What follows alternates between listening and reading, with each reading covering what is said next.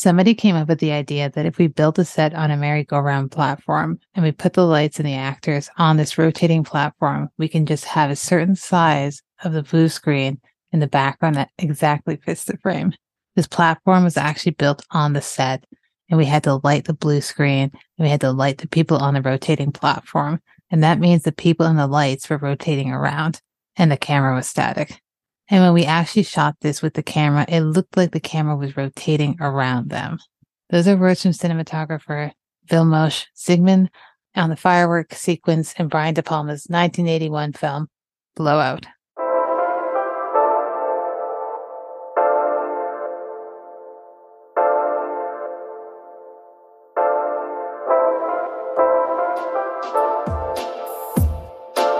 Seeing Faces in Movies is a podcast where each month I focus on the works of a different director or a cinematographer, and each week I invite a guest on to discuss the film and the artist's filmography. This week we're talking about Blowout. So quick synopsis of the film is, a movie sound recordist accidentally records the evidence that proves that a car accident was actually murder and consequently finds himself in danger. Tagline for the film is, murder has a sound all of its own. The film stars John Travolta as Jack, Nancy Allen as Sally, John Lithgow as Burke, and Dennis Franz as Manny Karp. It's written by Brian De Palma, directed by Brian De Palma, cinematography by Vilmos Zsigmond, edited by Paul Hirsch, and music by Pino Donaggio. So today my guest is Matt Curione, and I know that he is a co-host of Monsters Never Die. And I know you also do some film writing on the side as well. So first, thank you for coming on the show and talking about Brian De Palma with me. I'm very excited to have you on. I'm excited too. This is going to be a good time. Do you want to tell the listeners a little bit about, your work on the podcast, your film writing, as well as your relationship to cinema, how you got into that and, the works of Brian De Palma? Of course. Well, I co-host a podcast with my friend Jacob DeNoble. It's called Monsters Never Die. It started out as it was going to be a 1-month limited series. Right. Where we discussed all the original Universal monsters, as well as their sequels and remakes and rip-offs through the years. And then I kind of conned him into just making it an ongoing horror podcast where each month we do a different theme. A few months ago, we did an episode all about evil hands, and that was lots of fun. So we did Mad Love, which is a really good classic horror movie where the guy's hands are possessed. It's fun. We've done that. We've done the Texas Chainsaw series. We've done Evil Dead. That episode just turned into that old Chris Farley SNL sketch where we just went back and forth going, remember that? Wasn't that cool? Yeah, that was cool. This part was awesome. Wasn't that awesome? So, yeah, we have a lot of fun. I am pretty active on Twitter. I will not call it that other name because it's silly, and just stop. That's dumb.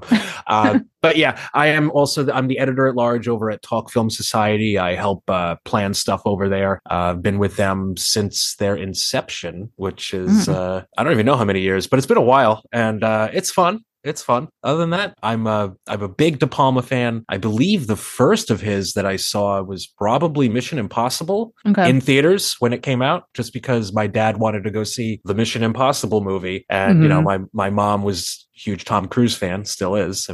Look at him. But yeah, that was probably the first time where I was actually seeing a Brian De Palma film. And of course, later on I would rent a whole bunch of movies growing up. Being a horror kid, of course, I rented Carrie and loved that when I first saw it in middle school. And yeah, ever since then, it's just been in recent years discovering these movies of his that aren't his big blockbusters, I guess. And I've had a total blast more often than not. I'm really impressed that he knocks it out of the park.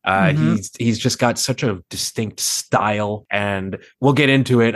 Yes, he loves his Hitchcock, but he puts his own spin on it, and you can tell a De Palma film when you're watching it. And I think that's what I love the most about him. I agree 100%. And I know that he's not for everyone, but there's something that always attracted me to his work. And I think it's because I just kind of I guess you can kind of say a lot of this stuff is a bit camp, but I would say it can be, yeah. I don't know. There's just so much craft behind everything that he does. I find that there's no wastage in his films, even though people think that they're over the top and excessive. But I don't think so. I just think that that's the thing. He has a vision, right? With him, like the camp, it's a feature, not a bug. Yes. It's like he knows what he's doing. He's not just fooling around. He knows what he wants to see on the screen, and he pretty much knows what people would want to see on the screen, as long as they're on the same wavelength, which luckily I am. Same. And as you were saying, because his filmography is so vast, there's always going to be those like rare one-offs that you haven't seen. So this past year, I finally got around to watching Hi Mom and Greetings, and absolutely loved both of them. Those are two that I really need to see. They're so good. I feel like if you're a De Palma fan, even though they're different than his later stuff, but also not, because you can still see clearly it's De Palma. It's just him making very dark comedies. And it's also got a very young De Niro in it. So you really can't. That's always go nice.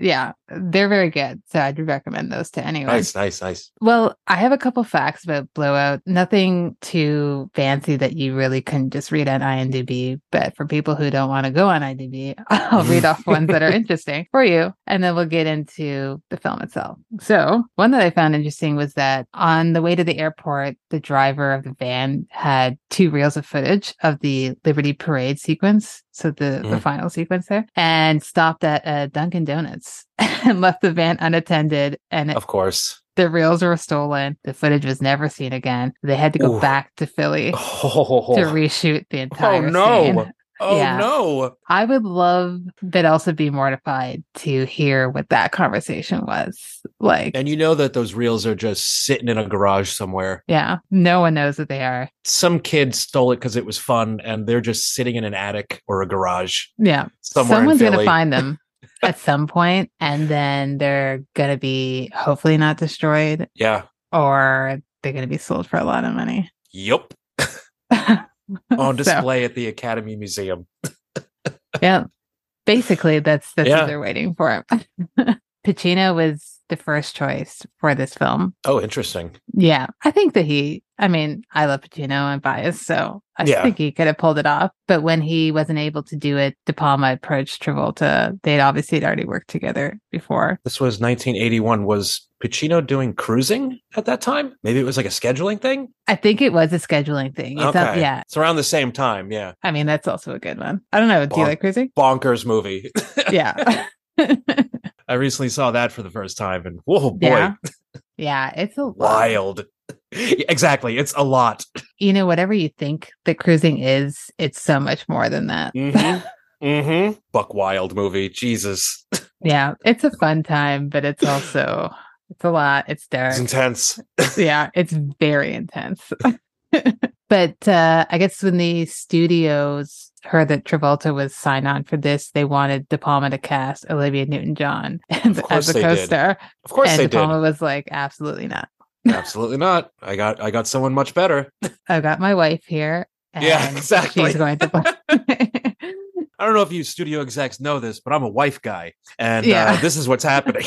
Basically, I mean, I can't imagine. Nancy Allen's great in this. So gosh, she's so good. She's wonderful. Yeah. So the slasher movie at the very beginning of the film was shot by Garrett Brown, who actually invented the Steadicam. Oh, that's cool. I know. I was reading an interview with him on Criterion, which is very interesting, on how he got his start. And this was one of the first films that used the Steadicam. It's not the very first. I think the very first was Bound for Glory, the Hal Ashby movie. Okay. But this was one of the earlier ones. But like he was so quick in his movements that he also had to hold the knife because no one else could catch it.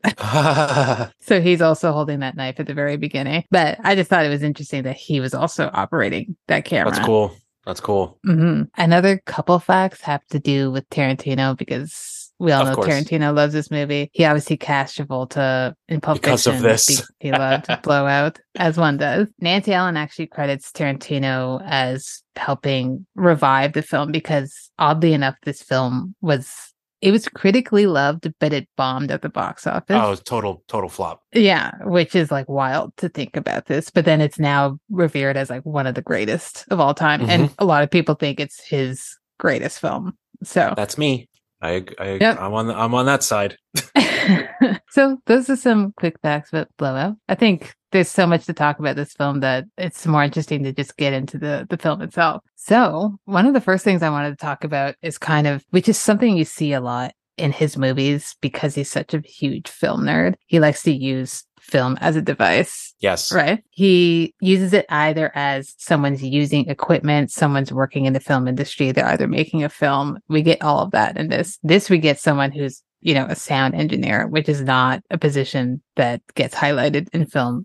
Not often. No. If probably ever there's ever been like a lead character who's been a sound engineer. This plays into the entire film. If he didn't have this skill, we wouldn't have this entire story. So how do you feel about his use of, filmmaking as a device in this film and as it relates to like just his body of work and how he likes to use that? I think it works really well here because it is honestly, it's not brought up in the conversation a lot, but it is one of the better movies about movies because the entire time he's trying to help get this movie made, but he's sidetracked by this labyrinth conspiracy and it's intense as hell. I think Travolta's phenomenal in this. Yeah. He is tremendous here. And he plays it with such an emotion and feeling that any other actor, because when you look at Travolta, when he's like in the zone, you can tell he's in the zone. Like he's like staring into the void and just like he is this character. Same thing in Pulp Fiction. Where like, that's him. Like he has embodied this character fully. I really like the filmmaking aspect of this. Like you mentioned with the Steadicam sequence, I love that slasher opening. It is so much. Same. It is so fun. And then when you hear that wretched scream, you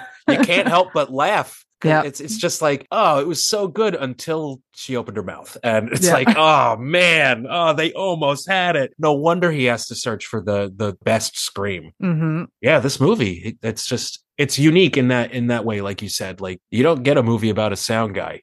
No. No. And even if we track back to the opening and that film within a film, I think the very first time I watched this, I don't know that I knew anything about it other than that there was this big ending that I was supposed to wait for. I didn't know anything about this when I first saw it. Yeah. All I knew is that all my friends are like, oh, Travolta's really good in it and it takes place in Philly. Yeah. Okay, cool. I'll watch it. Why not? Right? Sometimes it's good to just go in as blind as possible and be fully surprised. But like, when you get that film within a film, and I'd seen other De Palma, I've seen that he's done, horrors. I was like, oh, okay, so this is a horror film because there's enough time spent in that film within a film that you're like, okay, it's setting up for this sort of slasher film. And I was like, it's like, oh, I'm watching a slasher? Cool. All right. Yeah. I mean, I would watch a full length version of that. I want that. Okay. I was like, I wonder how much footage they have of that and if he would ever consider making a full length version. But it's funny if we talk about actually Travolta's performance, because I think it is probably his best. And there's a lot of physicality in the performance because he can be quite domineering. I don't know how tall he is, but he can kind of seem a little bit menacing, but then he looks very boyish at times. Yeah. Because you see he's lost in something, but he's also so adamant that he needs to involve himself instead of just minding his own business. Yeah. Because he could have minded his own business. Could have. Him and that owl could have just hung out and been best buds. And then, right? No. It could have been like, I did not see any of this. I'm going to go home. Had to get involved. Yep. Had to have morals. Damn you. He really did. And you see that even when he gets to the hospital and the government guy is saying, hey, we need you to have never seen her. We need you to shut up. And he's just so adamant that he can't lie. Yeah. And I'm like, okay, so this is another character level or added, layer to his character that I wasn't expecting. And then you get later scenes that kind of explain that when we talk about the flashback to his first gig using sound where he's working on a case. Yeah. And I think in his mind, he messed up so bad that he just wants to do right going forward. But I like the fact that we get a character working in the film industry that we don't often see. And also not working in Hollywood, which was nice. I love that this takes place in Philadelphia. Mm-hmm. Not just for the fact that, if I took a drive for an hour, I could go see all the filming locations. Yeah. But it's cool to see a movie about movies that doesn't take place in New York or Los Angeles. Yeah. It's a nice change of pace. It really is because we really don't get that often. It's always just about, and I like the ones about Hollywood too, but this one is kind of different. De Palma sticking to his early roots Yeah. before he made it to Hollywood. But I like that he also shows, how he does his work, because most of us don't know what a sound engineer does. No. And then we see him recording sounds, all his tapes that he's recording. And then there's that great 360 scene around the room where you see all the mechanics going around. And I just love that. How do you feel about him taking the time to explain to the audience what he does without feeling like he's... To show how the sausage is made?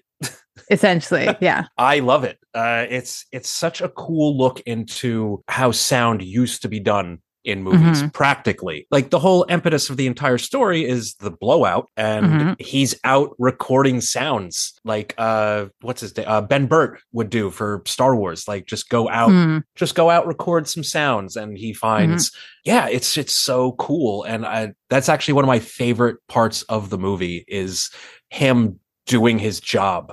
Yeah. You don't get that too often. No, exactly. And that actually ties into another point I was going to talk about. So in that scene at the beginning, really, when he's recording the sounds prior to the car coming, there's that couple that's passing by, and you hear her in the background be like, oh, he's like a peeping Tom. What a creep. Exactly. It's kind of like the underlying theme through this film, because he's essentially, without the creepy end of it, a peeping Tom, right? He likes watching. He's like surveying. He's doing it for a purpose. He's not just being a creep watching people. Not just being some kind of perv. Yeah, he's it's doing not a job. Body double. It's not body double. That he's doing a job, but he is spying on people. Yeah. In this sense, he wasn't. I mean, I don't know that he was even recording them. They just happened to be passing by. They just walked by. They were in the wrong place.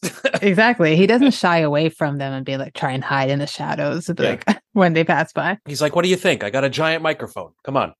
Well, yeah, exactly. Like, what would you think if you saw it? It's not like it's a mini microphone he's hiding. It's like, clearly it's this giant mic.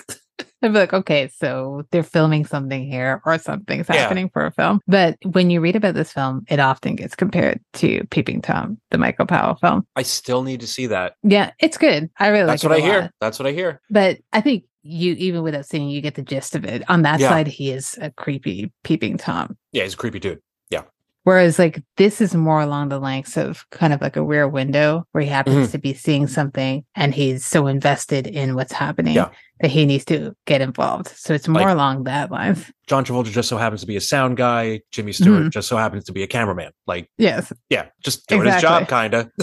So how do you feel about the fact that there are multiple characters kind of spying on each other? Because we got the John Lithgow character also in this mix here. Yeah. Who's the creepy weirdo. He's the creep, obviously. He's also spying on both of them throughout this. And Travolta is spying on him inadvertently. He doesn't know who he is. He's just trying to figure things out. So there's that whole web between all of them. And only one of them knows what's really going on. So the spying effect through this. See, Lithgow in this threw me for a loop, because this is the first time I had ever seen him in a role like this. Like I had just known him as the funny guy from Third Rock from the Sun. Oh, that's what he does. Okay. Oh, or either that, or oh, he's the lovesick guy from Terms of Endearment.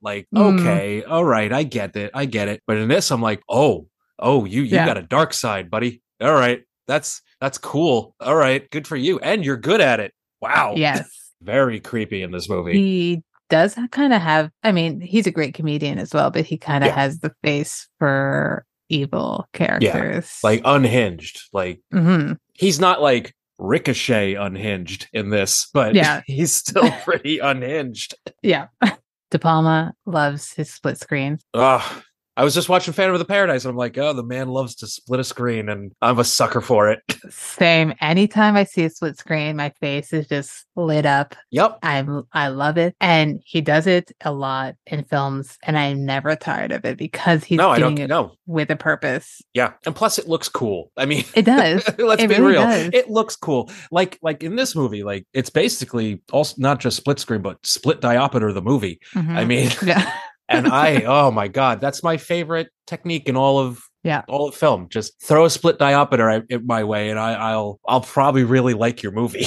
Oh yeah, that's immediate 5 stars for me. I'm like, I don't even care what it's about. It's not used enough anymore. We'll watch a movie, and my husband will point one out and be like, "Hey, it's one of those. It's one of those." I'm like, I know.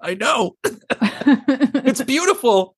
It really is. And I mean, if I ever made a film, I 100% would abuse Yes. it. I would abuse the split screen as well. And I think he always does it with a purpose because he doesn't like to, he's not a scene waster. No. There's two different actions happening in those individual screens because he knows that we're smart enough to pay Be attention able to to both. follow it. Yeah. Yeah. As opposed to be like, I need to show you this and then I need to show you I need to this. show you that. And then I need Right? another scene of people talking about what just happened. Like, Yeah. you don't need it. You don't need No, it. and you often see someone in the forefront and then in the background, there's important stuff happening back there too. And he doesn't need to zoom into it Nope. to show it because he trusts us enough to either spot it on first watch or that adds to the rewatchability. Because this is a film, it does have that shock ending, but it doesn't ruin it for future watches. You can watch this over and over again. No, and definitely each not. time Definitely not. you Yeah. notice something different each time. Each time it hits.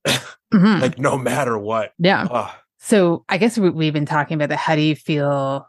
I mean, you've already kind of said about the split screens, but just his use of giving us the information all at once and it never feels like he's overloading you. No, it's never an overload. Right. And he just trusts us enough to know what's going on. He's like a really good chef. The ingredients are all the right amount and nothing is amiss.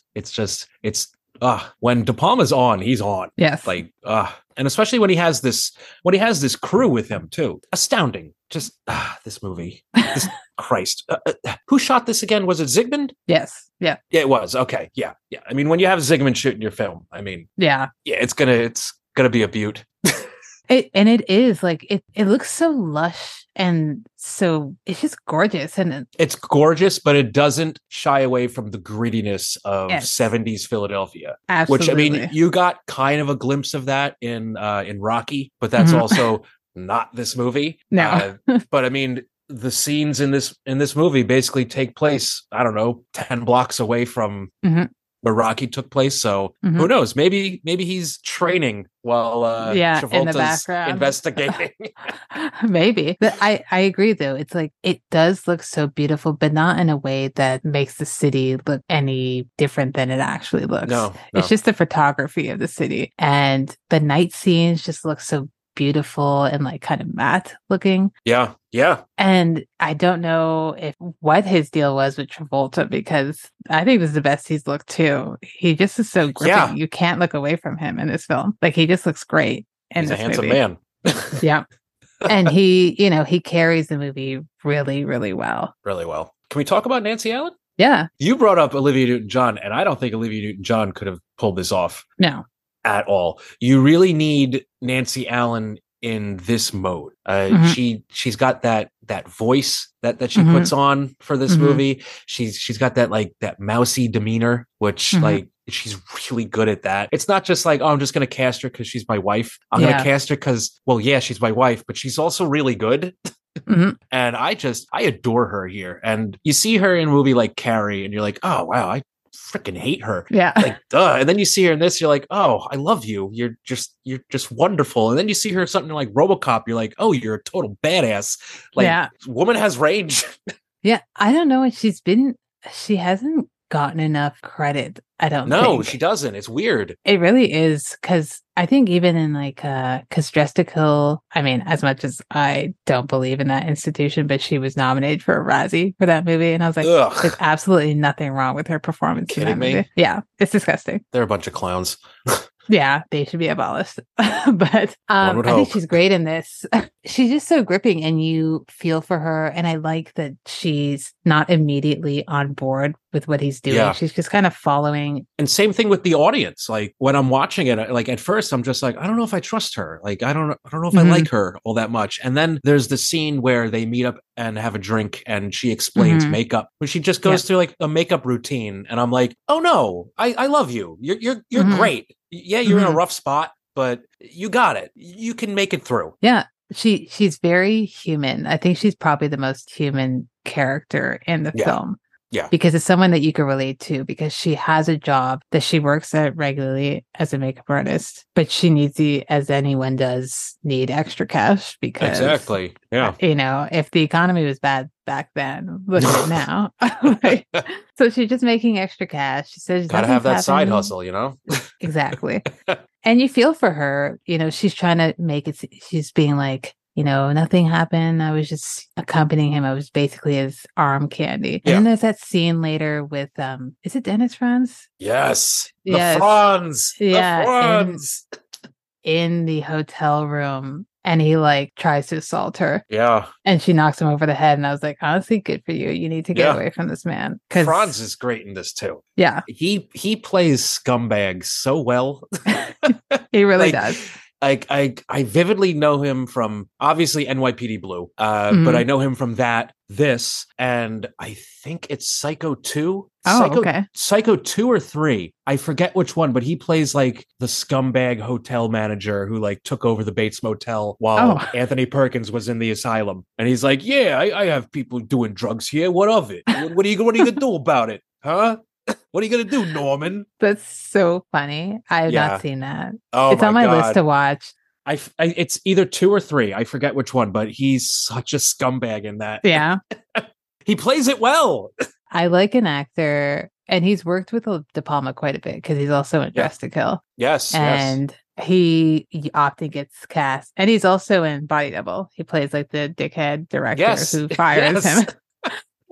When De Palma needed an asshole, he was like, hey, Dennis, what are you doing tomorrow? I guess I'm working with you. Yeah. He's like, yeah, okay. I'm not offended by... Maybe he was. I highly doubt. Yeah. If you know what your vibe is and you're making money off of it, just go with the flow. Yeah. Right. Yeah. But you do get performances from others that are outside of their box. And I think the Nancy Allen performance is also outside of what we've seen her in, as you mentioned, other roles that she's been in that are quite different from this one. So this is one of those films that does have the political underlying right from the start. We hear that there's going to be this huge Liberty Bell parade celebration, which I read was not actually a thing, that they don't really have that celebration in Philly. I guess it's in that universe, in the Blowout universe, it exists. We get the government person who is going to be potentially the next president. Yeah. He's killed. And there's ties to other political assassinations in the past that happened in the real world and in the world of this film.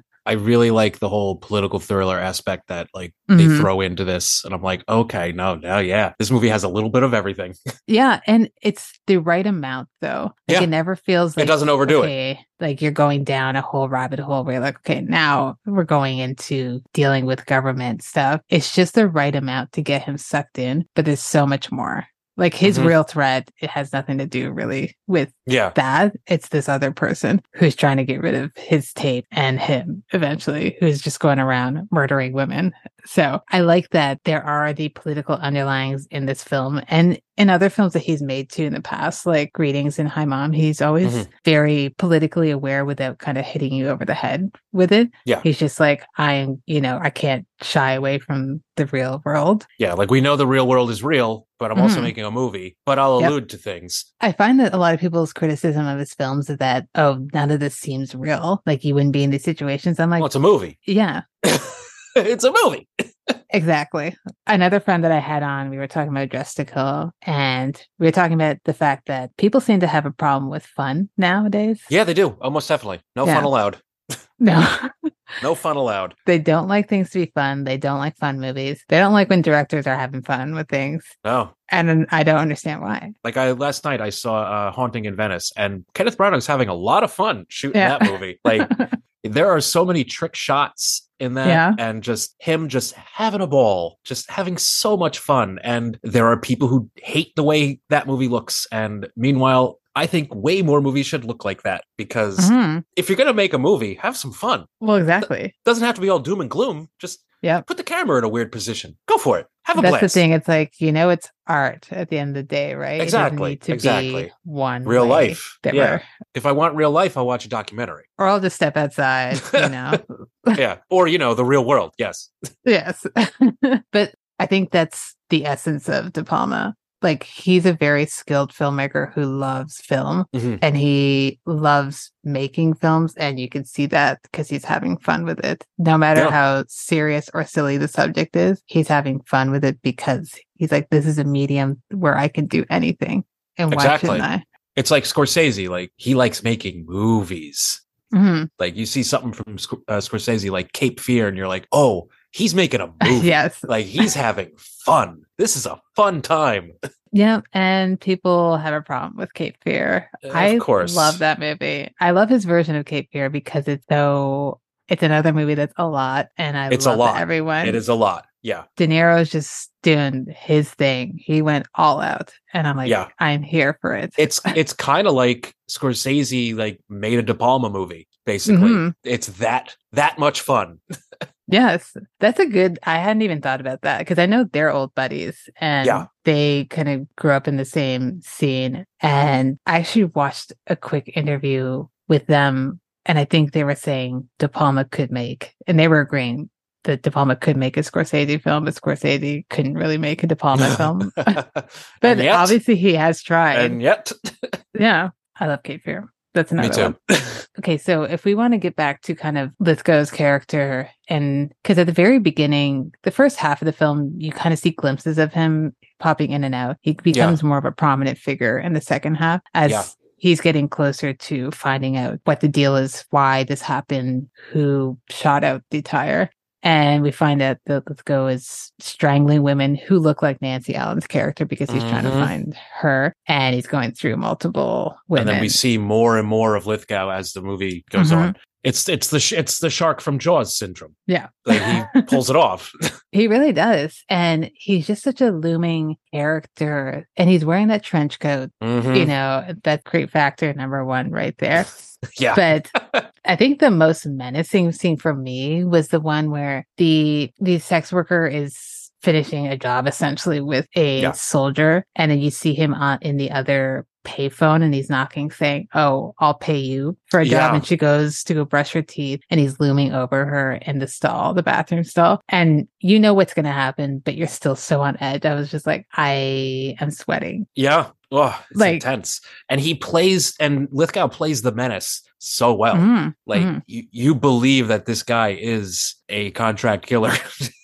Yep. Who seems very invested in completing this job. Yeah. He may not be that great at his job with finding the right person, but he'll get the job done. He will. He might have, a larger body count than anticipated in the end, but he will get there eventually. Unfortunately, he does get there. You said you didn't know much about the ending, so obviously it wasn't spoiled for you. No, it wasn't. No. How did you feel the first time you saw that ending, especially if you weren't anticipating there being shock?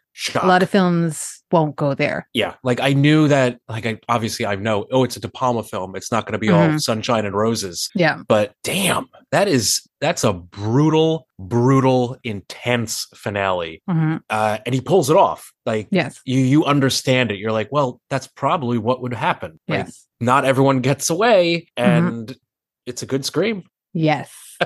And it does give us that iconic shot of Nancy Ellen like reaching for the camera while the fireworks go off. And I'm like, that is one of the most beautiful shots I've ever seen, but also one of the most haunting things I've ever seen, because she's done at that moment. It's so sad. It is. It's sad, and it's beautifully shot. Yeah. And the scene where he's holding her, and they're shot from below, and you see the fireworks above them, and it's just so beautiful. If you saw that shot, just like the still, although in his face you can see there's kind of like a horror expression, but it looks so beautiful that you wouldn't necessarily know that she was dead. Yeah. Not only the shock of seeing her dead, but then having her scream used in the final, and it's so dark, and you could tell it's so dark. Like last night when I'm watching, I was like, I get it, but that's brutal. Right? I mean, I know you needed that scream, but then again, it's also hopeful because it's like, well, now she's been immortalized. Yeah. You know, like he Yep. did it for her. He's like, I had to do this. And then, like Yeah. he says, it's a good scream. It's a Yep. good scream. It is. And that's how I feel. It is super dark, but it does kind of give her an ending that makes everything worth it. I guess Kinda. it's his Yeah. Yeah. retribution for it. Yeah. But you can see the look, like his final expression is just one of kind of shame. Yeah. He's out of it. Yeah. Like the director is just the producer or director is like, oh my God, this is amazing. And he's just there dragging on the cigarette that he hasn't ashed for like 20 minutes. He's got like the Shelley Duvall shining ash at the end of his cigarette. And he's just like, yeah, it's good. It's good. It's a good scream. Good scream. Like, oh man, dude. Yeah, I don't know. I think that shocked me even more than seeing her, throat slit. Yeah. Where I was like, oh, damn. Okay. Because it could have ended just with that shot with the fireworks overhead. That's where I thought it was going to end the first time. So did I. And then they're in the cutting room. Yeah. And I was like, wow. So De Palma really didn't want you to have a good time after this. No. We're here to have a bad time. But we're going to appreciate it. We will. Very much so. Are there any other points of the film that you want to chat about? Did we mention when she goes off on Dennis Franz? But I mean, yeah, this movie, it's got that ending. My God, it's the classic gut punch. Like you said, It's like, oh, you thought the movie was going to end, but nope. He's got to twist that knife just a little more at the very end. Right before the credits roll, De Palma's just like, well, yeah, and because other people, you get that initial ending and you see, okay, now we've switched to daytime and you see him. Yeah. Okay, so they're gearing up for a happy ending to give you some relief. But De Palma's like, no, we're not doing that. We're shoving you further down into the pit. And I love that. Hope you like it down there. Right. And he's not sadistic about it. He's just like, this is the reality, Yeah, this is probably how it would go if this were to happen. I mean, government gets their way.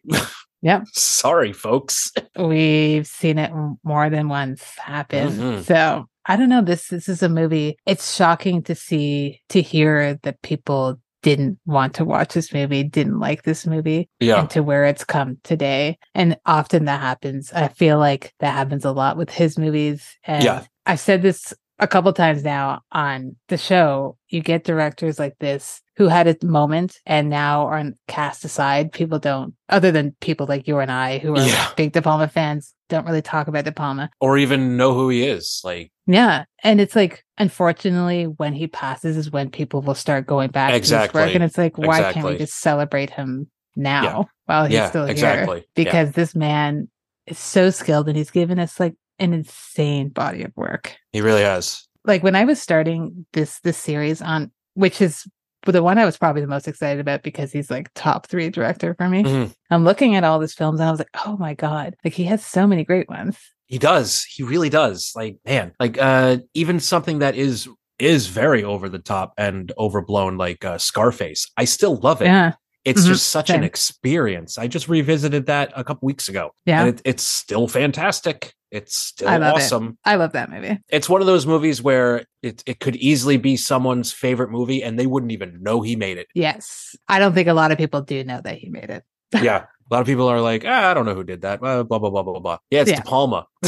Yeah. And then you look at it and then once you realize it's a De Palma film, you're like, oh, no, it is. Okay. It's just him at the height of his excess and just like, this is what I'm going to do, making a movie. Check it out. Yeah. You want split screen? I got split screen. You want split diopters? I could do that too. I'm going to give you everything. Yeah. It's one of those movies I grew up kind of watching and then... Same. Yeah. I don't know how long ago now, but I managed to get to see it in theater. Oh, wow. And it just jealous. Blew my mind. I was like so immersed in it. I think it's like 3 hours long. It felt like 30 minutes of my life. It's one of those movies that I used to watch all the time. Like my parents had the double VHS that we would watch. Yeah. And then years and years ago, the DVD came out. And then like for years, I didn't watch it. I didn't revisit it. Mm-hmm. And then a couple years ago, they put out the 4K of it. And what a beautiful film. What a beautiful picture that is. Yeah. They did a great job with that. Did they? Yeah. I haven't seen that version of it yet. Oh, it's astounding. Oh, I'm sure it is. I could gush about De Palma all day long. He's pretty good. He's pretty decent, I don't know if people know this, but he's pretty good.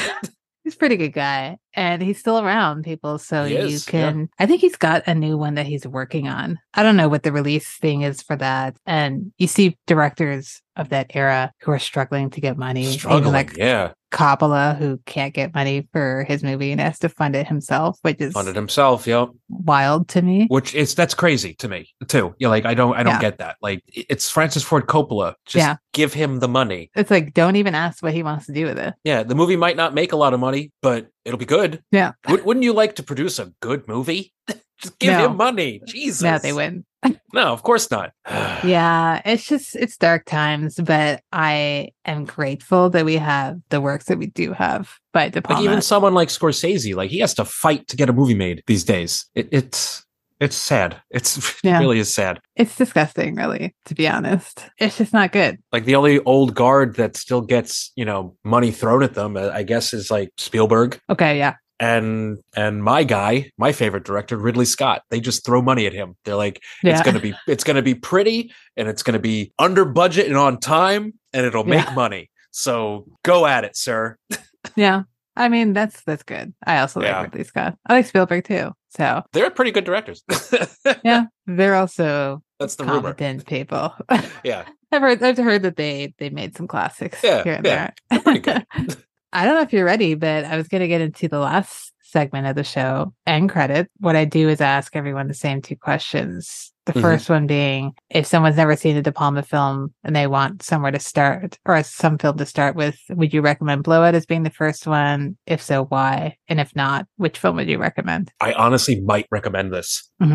Because it basically Blowout tells you everything you could get from a De Palma film. I mean, you could easily recommend one of his blockbusters, but this movie feels more De Palma than, say, a Mission Impossible or a Scarface. Like this feels very his wheelhouse. Like, what you're getting into. If you see this and you dig this, you're probably going to like his other movies. Yes. I think that's, when you want to recommend a film to someone, you want something that's going to show what the director is capable of and what their vibe is. Then there's also the flip side of that, where like you recommend this, you're starting with his best. But definitely this movie. I would recommend this. Yeah. As baby's first De Palma. I mean, this would be one I would recommend. I feel like I'm biased. My favorite one is actually Body Double, because I love that. Body Double is exactly the type of movie that was made for me. It's been a few years. I need to watch that again. Oh, I just rewatched it and I was like, oh man, this movie is so much fun. I like the guy in that. I like the lead guy in that. Yeah, Craig Wasson. He's great. Before I saw Body Double, I only knew him from Nightmare on Elm Street 3, which was released around this. He's like the doctor who helps all the kids. Oh, in the ward. Yeah, he's like the lead in that movie. It's pretty. It's been a while since I've seen that one. Yeah, because that's all I knew him from before I saw Body Double, and I was like, oh, he's got a different side. All right, same thing, just like the Nancy Allen thing. Like, oh, she's got a different side. Wow. De Palma's such a great director for actors because he brings out sides of them that you just would not. You wouldn't expect it. Yep. Even like something like a Scarface. And I know people think that Pacino's over the top, but this is another level of Pacino and Scarface. See, the thing in Scarface is the whole thing is over the top. Yes. Like Pacino's not being over the top. He's just matching the rest of the movie. That's true. That movie, that's an energy to be kept up with. I could not be living on that energy on a regular basis. Hard pass. Yeah, so Blowout would be your recommendation. I think it's a great recommendation for anyone looking to get into De Palma. Second question is, if you're making a double bill, either for yourself or for someone else, what film would you pair this with? And noting that sometimes you're going for a specific vibe, so there might be different films you want to pair it with. You can give me one, you can give me multiple ones you would pair this one with, and why? Because it's about a sound guy, I would pair this with Coppola's The Conversation. They are both intensely paranoid thrillers with phenomenal lead performances, and they both have gut punches of an ending. Yes. They are both of the endings are middle fingers, and I appreciate that. That would be an amazing double bill. I haven't seen The Conversation in so long, but I remember the first time is kind of similar to the first time I watched Blowout, where I was like, yep. This You're is like, wild. Oh, okay. Just nothing can prepare you for it. But he really did remodel that apartment. Yep. Damn. Yep. I need to rewatch that one. That's a great one. I just revisited that over the summer. That's oh man, it's Gene Hackman also at his best. Yeah, a couple months ago we did a Harrison Ford marathon. He shows up in that movie for like 2 minutes. Oh my god! So of course we added that into the marathon because why not? He's extremely attractive in The Conversation. He always is, but I found he was so cute in The Conversation. Yeah. I was never actually a huge Harrison fan until I watched The Conversation. I was like, okay, this man is unbelievably beautiful. He really is. He really is. Now I'm a fan. He's my favorite actor. Yeah. People get surprised when I say that, but I'm like, the dude is good. He's also been in just like so many great movies. He has an insane career. It's wild. Good for him. Good for him. Good for him living on his ranch in the middle of nowhere now. Right? Just living the dream. That's the life. The Conversation is good. The one I thought of actually was kind of tied to, I guess, filmmaking. In this film, it's more TV, but I thought of Videodrome as being a pairing because it's discovering things through film. I don't know why. That would be a very dark double bill too. I mean, so with The Conversation. Now, what would you put first between Blowout and Videodrome? That's a good question. As I was saying it, I was like, which one would I put first? I kind of think I would put Videodrome first because you kind of want the schlockier one first, maybe. Yeah. And then I would put The Conversation first because I want everyone in the theater to have a very bad ending to their double feature when all they can repeat to themselves as they're walking out is, it's a good scream. It's a good scream. Yeah. What the fuck? It's a good scream. Exactly. Like the ending of Videodrome is dark, but it doesn't kind of leave you, you know, with the dark soul. Whereas with Blowout, you're just kind of empty. Like it's bleak. And hollow at the end. You're like, oh, okay, I need to go to bed now, I guess. Yeah. Oh, I need to sleep it drink. Off. This is rough. Basically. Yeah. Well, I think that's Blowout. Unless you want to bring anything else up about the film, I think that we covered it as well as we can. Yeah. It's a beast to tackle, but it's also one that's like, I would recommend to anyone. Yeah. Like, I don't even care what type of movie you like. Like, you got to see Blowout. Yeah. I think anyone can get something out of this movie. Yeah. Like, oh, you like John Travolta? Check this out. Yeah. You like Grease? Check it out. Watch this. Do a double feature of Grease and Blowout. That would be fun. That would be fun. Oh, you really like Pulp Fiction? You should watch this. Actually, that would be a pretty good double feature. That would actually be like a solid one. Yeah. It would be like Travolta's greatest hits. Yeah. Well, Matt, thank you so much for coming on. I had a great time. This was a blast. Chatting about Brian De Palma. It always brings a smile to my face to meet a fellow De Palma. He's fun to talk about. He's fun. We like fun. Fun is good. Movies should be fun.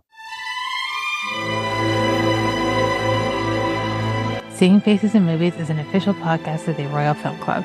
It's hosted and edited by Felicia Maroney, with intro music by Lamar Walker. And if you like what you heard, let us know at seeingfacesinmovies.com or send us an email at seeingfacesinmovies@gmail.com. And while you're at it, please subscribe and rate the show wherever you listen to your podcasts. And stay tuned for our next episode on Body Double.